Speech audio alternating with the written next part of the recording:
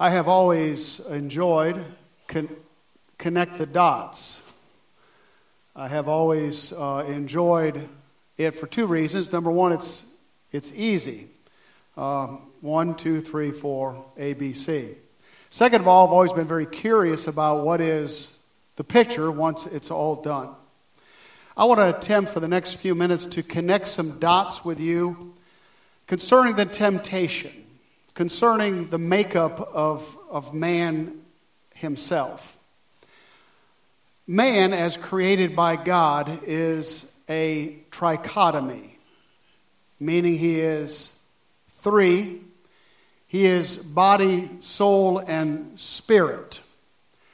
With his body, he or we relate to the material world around us. With our souls, we relate to our fellow man. And with our spirit, and I want to make a very important point here, when God breathed into mankind the spirit, it wasn't God's spirit, it was human spirit. Very important for you to recognize that. It was human spirit. And with that spirit, he was to relate to God himself. Now, the unfolding of these three is very important as far as Eve's reaction to the original temptation and how Jesus was tempted by the devil. Now, what happened next was that within the soul of man, there are three aspects. There is emotion, that we are emotional creatures, that we are rational creatures in our intellect. We are able to think. And thirdly, we have a will. Unlike any other creation of God, we have a choice that can be made based on the others. We have a will in all these things. We feel, we think, and we choose. It's what makes us distinctively human. Now, G. Campbell Morgan says at this point a fascinating concept, which I agree with. He says when man sinned and fell in the garden, his emotions were deadened. We still are emotional creatures, but not like we were designed to be. We were meant to feel deeper than we feel. Second of all, we are rational, and that rationale darkened. We still are able to think, but we think in terms of darkness. We have been darkened intellectually. That's why man can't find God on his own. He must be enlightened by the Holy Spirit. And thirdly, our will was degraded. Not gone completely. That would make us hyper-Calvinists. We have a choice. We can still make a choice, even though it's degraded a bit. When man sinned, and when we sinned, we became soulish. In other words, we were created to look outside of ourselves to our Creator for life. But when we sinned, these three were affected, and our eyeballs became ingrown. And we began to focus on self. And we became soulish. And the soul that was meant, and the spirit that was meant, and the life that was meant to reach out to God was now self-absorbed, self-focused, selfish, if you will. This is human nature and human life. This is what Eve reacted to in the temptation in the garden. She saw that it was good for food, the tree. This deals with her rational mind. It makes sense that this would be good for food for me. Second of all, she saw that the tree was pleasant to look at. This deals with her emotional life, something she had pleasure on the inside. And thirdly, she saw it was a fruit in order to make her wise. This deals with the will of making choices and decisions. That she would discover her destiny and who she was meant to be by eating this fruit. But of course, it all backfired because it was a disobedience to God's will not to touch that tree of the knowledge of good and evil. Now, just a small side note before we go on. There was a second tree in that garden, the tree of life. God never meant to exclude the tree of the knowledge of good and evil forever. just for a time, until through a series of obedience to God, they would be allowed to eat the tree of life. Once they had ever eaten that tree of life, then they could handle the tree of the knowledge of good and evil. God knows good and evil. He always chooses the good because he's the source of life and knows never to sin and choose the evil. By the way, these two trees will show up in Revelation at the end of time. Now, I digress. Let me move on to when Jesus declared himself the way, the truth, and the life. Notice he reverses a bit the order, saying that the most important thing about him is that you believe he is the way. That deals with the will, the volition and the choices of life, the will. I am the way. I am your way. I am your authority. I am your king. Second of all, he said, I am the truth. That deals with the rational mind. I am the truth. We learn truth once we receive Jesus as the way. No one knows truth until they come to Jesus Christ, and then we begin to understand truth through Christ alone. And thirdly, not less important, but in the order, he says, I am the life, speaking of passion and emotion. There he is, presenting himself for the solution to the reversal of the curse. And there it is. He is the prophet, he is the priest, he is the king. These three things bounce up all over the place. He is the king over our wills. He is the prophet preaching truth to our rational minds. And he is the priest bringing the sacrifices of our emotional praise back to God. This is what Jesus encountered. I'm trying to connect these dots so you see this all together as one. When he encountered the temptations of the devil, the first thing that the devil brought to him was to appeal to his rational mind in turning stones into loaves of bread. The man had not eaten for 40 days. He was hungry. And Satan said, use your natural power in order to supply the physical need of your life. Nothing's wrong with bread. Nothing's wrong with eating. But the will of God for him at that point was not to eat. He put the will of God above. He passed the first test that Eve failed. The second Adam would conquer at all 3 points. Last week's kingdom that was offered to Jesus by the devil, and we see it throughout Christianity as the temptation to the children of God throughout the centuries, was to create a kingdom that was selfish, self-centered. That the gospel might be presented as the healing to our aching bones and joints. That the gospel might be presented as prosperity to our finances. And that he might supply our physical needs in primary. I haven't brought the lamp out in a long time, but this is what this gospel has presented. The God of a genie in a bottle.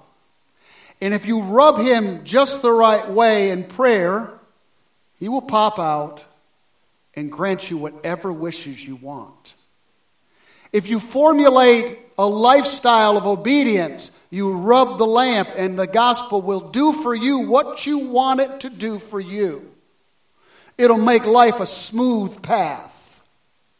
This is a lie from Satan, and it is told to countless congregants of churches all over the world. It is a temptation to believe that we are the center of the gospel, and the whole focus is meeting our needs in the material realm. He promised us nothing of the sorts. So Jesus conquered at that point. Beware of the temptation of believing the gospel has anything to do with making life smooth for you. If you want an illustration, just look at the lives of the first 12 men who followed him.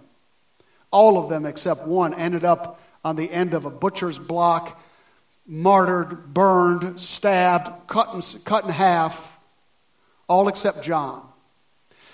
Matthew chapter 4, verse 5. We pick up the second of the temptations that's going to deal with another area that Eve failed, that Christ will be victorious. Notice verse 5. Then the devil took him to the holy city, that is Jerusalem, and set him on the pinnacle of the temple. Well, where is that? Most likely it is the corner of the temple of Solomon's porch and the royal gate. Because on that corner, if you were able to get up on that corner of the temple, you would look down at 450-foot drop to the valley Kidron and the Kidron stream below. 450-foot drop at that point. He puts him up, I take it literally, on the pinnacle of that temple and says to him, "If you are the Son of God," and remember, he doesn't approach him as the Son of Man, but as the Son of God. He is trying to get him to use his prerogatives as the Son of God to do something supernatural. But Jesus is not facing the temptations of the devil as the Son of God, because that would do us no good. He faces the tempter as the Son of Man, because we are man. And if that victory is to ever be ours, he must face it as fully man. But Satan would ignore that point. How subtle. He says, if you're the Son of God, throw yourself down. Do something spectacular. Do something amazing. They'll all see it. Because if you throw yourself down, and then he quotes Psalm 91, he will command his angels concerning you. And he quotes another part of the chapter. On their hands they will bear you up, lest you strike your foot against a stone. Now, Satan quoted the verses accurately, perfectly, except he left out the context. So I want us to take the time to go back to Psalm 91, and I want to show you what the liar, the deceiver, left out, because he always does that. Psalm 91. Flip back in your Bible to Psalm 91. We're going to go back to the Old Testament a couple different times, because Jesus is also going to quote back to him a verse. And we'll see Jesus has it right in context, but not Satan. Psalm 91. And in order to get the context, we must go back to verse 9 of chapter 91 of the Psalms. Because Satan skips right to chapter 11, or verse 11 and verse 12. But the context that this is found in begins back in verse 9 of 91 Psalms. Notice, because you have made the Lord your dwelling place, the Most High, who is my refuge. Notice the context is the dwelling place of God, the will of God, submission to God himself. I have sheltered myself under the Almighty, a reference to Jesus Christ. I don't move independently from my Father. I am in his shelter. I am in his refuge. I move when he moves, as we just sang. In that context, notice verse 10. No evil shall be allowed to befall you. No plague come near your tent. And he will command his angels concerning you to guard you in all your ways. On their hands they will bear you up, lest you strike your foot against a stone. But Satan left out the context of submission to the Father. The liar always does that. You know, when you hear heresies, false teachings, you can always go back to the Scripture and find a place where they veered from the contextual evidence before them. In a couple weeks, we'll have an ice cream social in July, and I'm going to teach a lesson of how to twist the Scriptures in order for them to say anything you want them to say. Yeah, I'm going to help you out with that. How to twist the scripture to make them say anything you want them to say. That's in July. But back to the passage in Matthew. Take a look with me to the passage in Matthew. Jesus answers him in verse 7. Again it is written, you shall not put the Lord your God to the test. He quotes out of Deuteronomy chapter 6. So let's go back there. He says to him, again it is written, you shall not put the Lord God to the test. You shall not tempt the Lord your God. Well, what reference does he reference? Go with me to Deuteronomy chapter 6. We'll look at verse 16. Deuteronomy, that's a way, way back in the first 5 books of the Bible. Deuteronomy chapter 6. Deuteronomy chapter 6. And we'll begin down at verse 16. Give you plenty of time to turn there because I need plenty of time to turn there. Well, in order to get the context, again, you have to go further back. Everybody at Deuteronomy chapter 6? Take a look at verse 10. This is the context of the command. And when the Lord your God brings you into the land that he swore to your fathers, there's the context. When you go into the land of promise, Jew, when you eat the fruit and the milk and honey, when you have a good land and you prosper in that land and you gain victory over the enemies, there's going to be a specific temptation you may fall to. We'll see what it is in a minute. But I want you to see the context for us, because we know that Canaan land is a picture of the victorious Christian life. This is where God wants to get us all to. In fact, that's where we are right now in Christ. Israel moving into the land is a picture of us moving into victory. This is why he was tempted. This is why he was victorious, so that we might gain in that victory. Deuteronomy chapter 6. The context is, and you can read it through the next 5 verses, it's just talking about going out of the land of Egypt, out of slavery. There's going to be gods in the land. Notice verse 16. And you shall not put the Lord your God to the test, as you tested him at Mishah. Well, now we have to go to another reference. What is the temptation of Mishah? Go back further to Exodus chapter 17. You're already back there. Go back to Exodus chapter 17. And this is the meat of the message of the gospel that Satan attempted to get Jesus to embrace.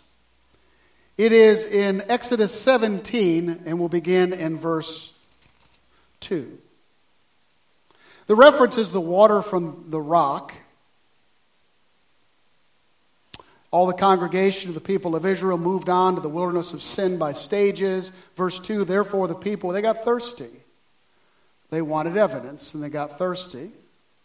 Therefore the people quarreled with Moses. They got in a fuss with him.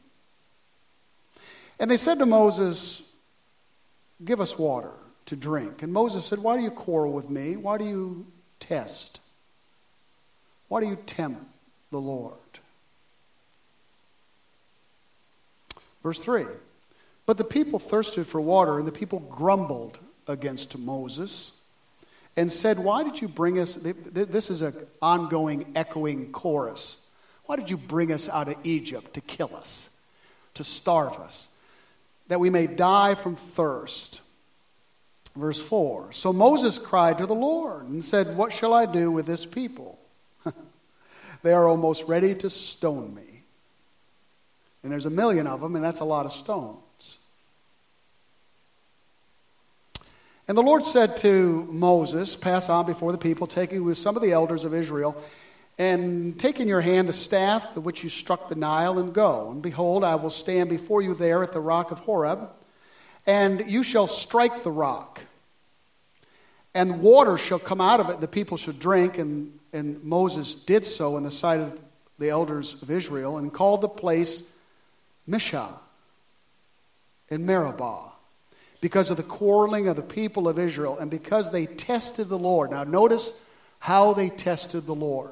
It's the key to understanding what Jesus said to the devil. It's key to understanding how we may be tempted as Christians with the life of Christ in us. Notice the phrase, by saying, is the Lord among us or not? Is he here or is he not here? I am thirsty. I want to see something. I want to feel something. I want to experience God. I'm not sure he's here. I want to see some manifestation of evidence that God is among us. He said to Jesus, cast yourself down. Present to them a sensational gospel. A gospel of signs and wonders and amazing feats. If you need a sign and a wonder to know God is here, you don't believe he's here.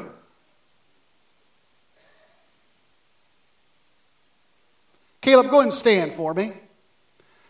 I'm going to close my eyes and I'm going to pray. You can keep your eyes open. Lord, I pray that Caleb would come into the church service. I pray that he would be here. I pray that I would sense his presence. I pray that I would just somehow know that he's here. Lord, all I had to do was open my eyes, and there he is. He was here all along. Thank you. That's why we don't open services asking for the Lord's presence, because he showed up when we showed up. He is here. We don't need feelings and emotions. We don't need to sense him here. If a dad, Father's Day's coming, if a dad stands up and says to his family, I am your father. I am the man of this house. If he has to say it, he's not. I worked for a fellow named Mr. Bodway years ago, Rodney Bodway. I'll never forget him. He was a tough boss. I say he was fair, but he was tough. He was the kind of boss when he drove in the parking lot in that old Dodge pickup, I still can see it. Everyone's stomach just got a little tight. You knew Rodney I can't even say his first name. You knew Mr. Bodway was the boss. You didn't work fast enough, he had a watch. And he would watch you, and if he wouldn't think you were going fast enough, he'd just start doing this with his clock. And then he'd start doing this back and forth. We called it the Bodway shuffle. He's back and forth and back. You knew he was the boss. You knew his presence was there. The gospel presented was a sensational gospel. Let me read to you some from Oswald Chambers in A Good Peace. He says this, our Lord never used signs and wonders to get a man off his guard and then say, now believe in me. Our Lord never once used signs and wonders to impress or to get a man off his guard. Jesus Christ never coerced anybody. He never used supernatural powers or the apparatus of revival. He refused to stagger a man's wits into submitting to him.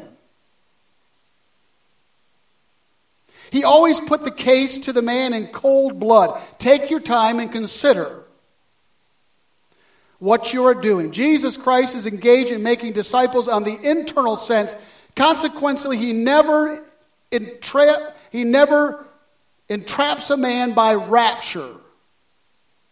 Enamors him out of his wits by fascination. Instead, he puts himself before the man in the boldest light conceivable. A man must believe in Jesus Christ by the deliberate determination of his choice. Now listen to this. The temptation of the church is to go into, quote, show business. Our Lord told his disciples they would be witnesses unto him. Not by emotionalism, not by sensationalism, not by signs and wonders. This gospel is tempting, and we see it all over the place. Got a couple things I want you to remember. Number one, a decision to follow Christ must come from a man's will, not his emotions. How many times have we stirred people up with this fiery sermon, got them all emotional, they tromped down the front, cried out to God, and there was nothing there.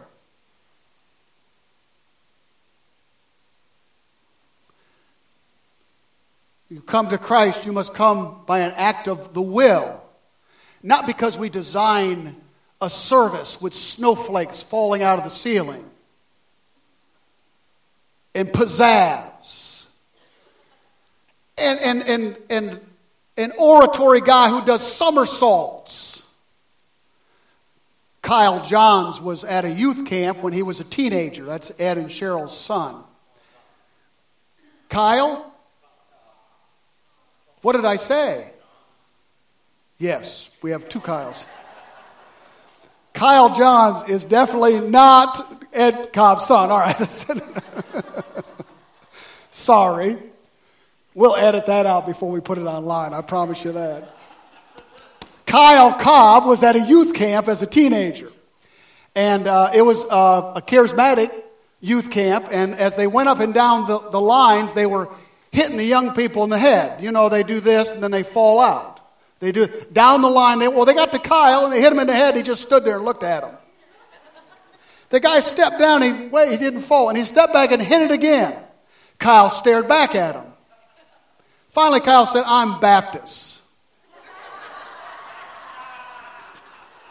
I'm not going anywhere."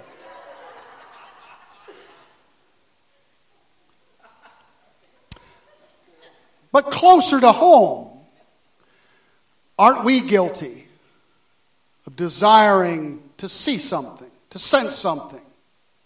Faith is a quiet thing. Faith is a silent thing. Number two,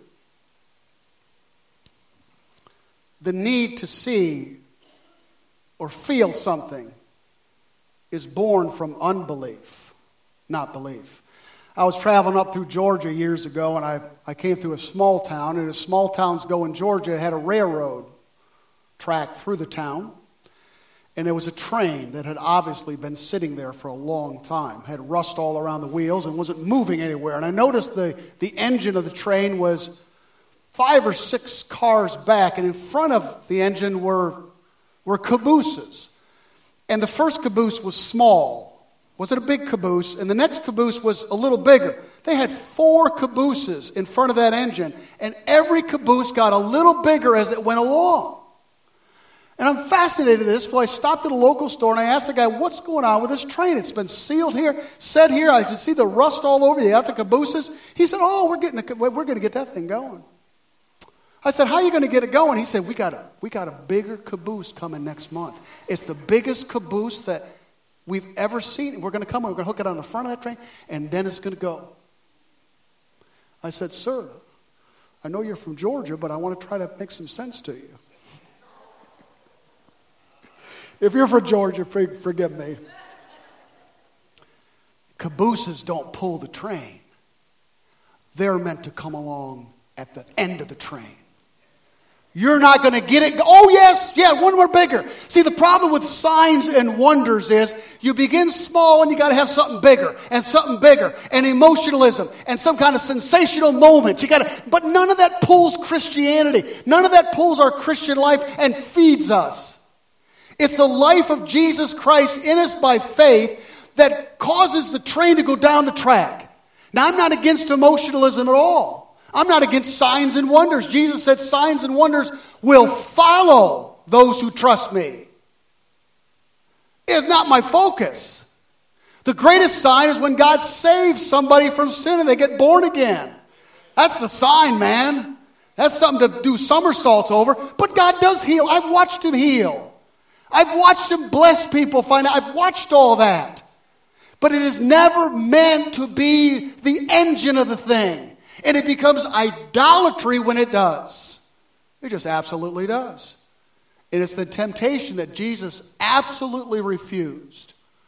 He refused to go down, forgive the pun, but that particular track. I'm not going to beat the guys up, but I will say this. I will give one illustration because they're out there and you see them all. You can turn on your television, the radio. You can hear this stuff all the time. But I was flipping through the channels the other day, and I want to make that point because I do not listen to these guys. I do not spend 30, 40 minutes listening to a sermon. I don't waste my time with it. But when I'm flipping around and it goes to the religious channel and one of them's on there, I'll listen to a line or two. Usually that's all it takes. So they had this Duplantis fella the other night. Yes. Don't waste your time with any of this stuff. This is what he said. Literally what he said. He said, I had a conversation with Jesus himself. And now right there, I should tell you something. Jesus told me this, that he was God. But that Jesus said, I am God, not Jesse. I am God, but I do not have the authority to kill you. You have that authority in your own mouth. So in other words, what's in this guy's mouth has a higher authority than God himself. This is what he said. This is the signs and wonders to an extreme that we hear today. By the way, Steve Williams wants to take a love offering up at the end of the service for his 4th jet that he wants to buy. I've had to turn Steve down. I said, Steve, we're not going to do that. Steve said, well, I'll just send a check. I'll just send the biggest check I could send. That's all we'll talk about. You see this all the time. It is always there. Last principle, and we're done. Is that the last one?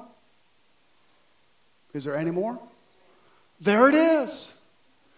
True faith is quiet and it's restful. True faith knows he's here. True faith knows he's present. At your lowest moment, when it seems like it's a billion miles away, faith doesn't need to experience a thing. It knows. It knows. Quietly, it knows. Selfish kingdom. I meant to have a bottle of bubbles this morning. I'll have it next time I preach. And a sensational gospel. Jesus said, don't tempt the Lord. Don't test him. Because that is sin. He conquers so we don't fall to that stuff. There's a third presentation of a third variety of the gospel. We'll see it the next time we preach on this third temptation. We have within our Christianity in this world.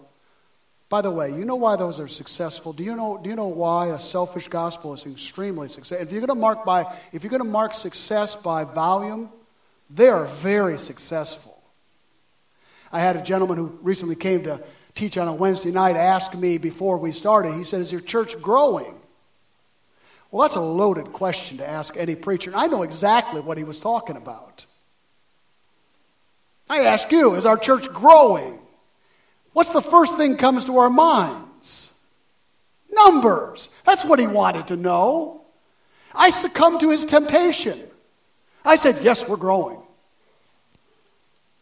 And we are. Maybe not as quickly as what he was referencing.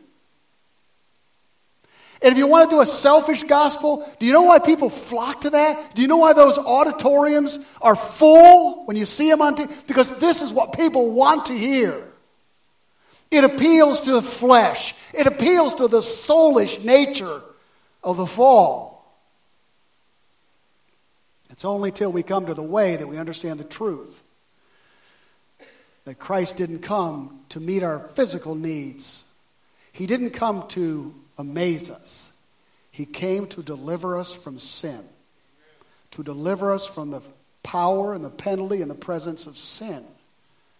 This is the gospel he fought through to get to die on a cross for us. All these methods are meant to keep Jesus Christ away from the cross, to die for our sins. Lord Jesus, we pause and we thank you for the amazing victory that you worked and wrought in this wilderness.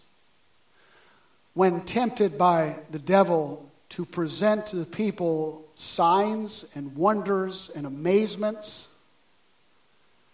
the spectacular, you refused.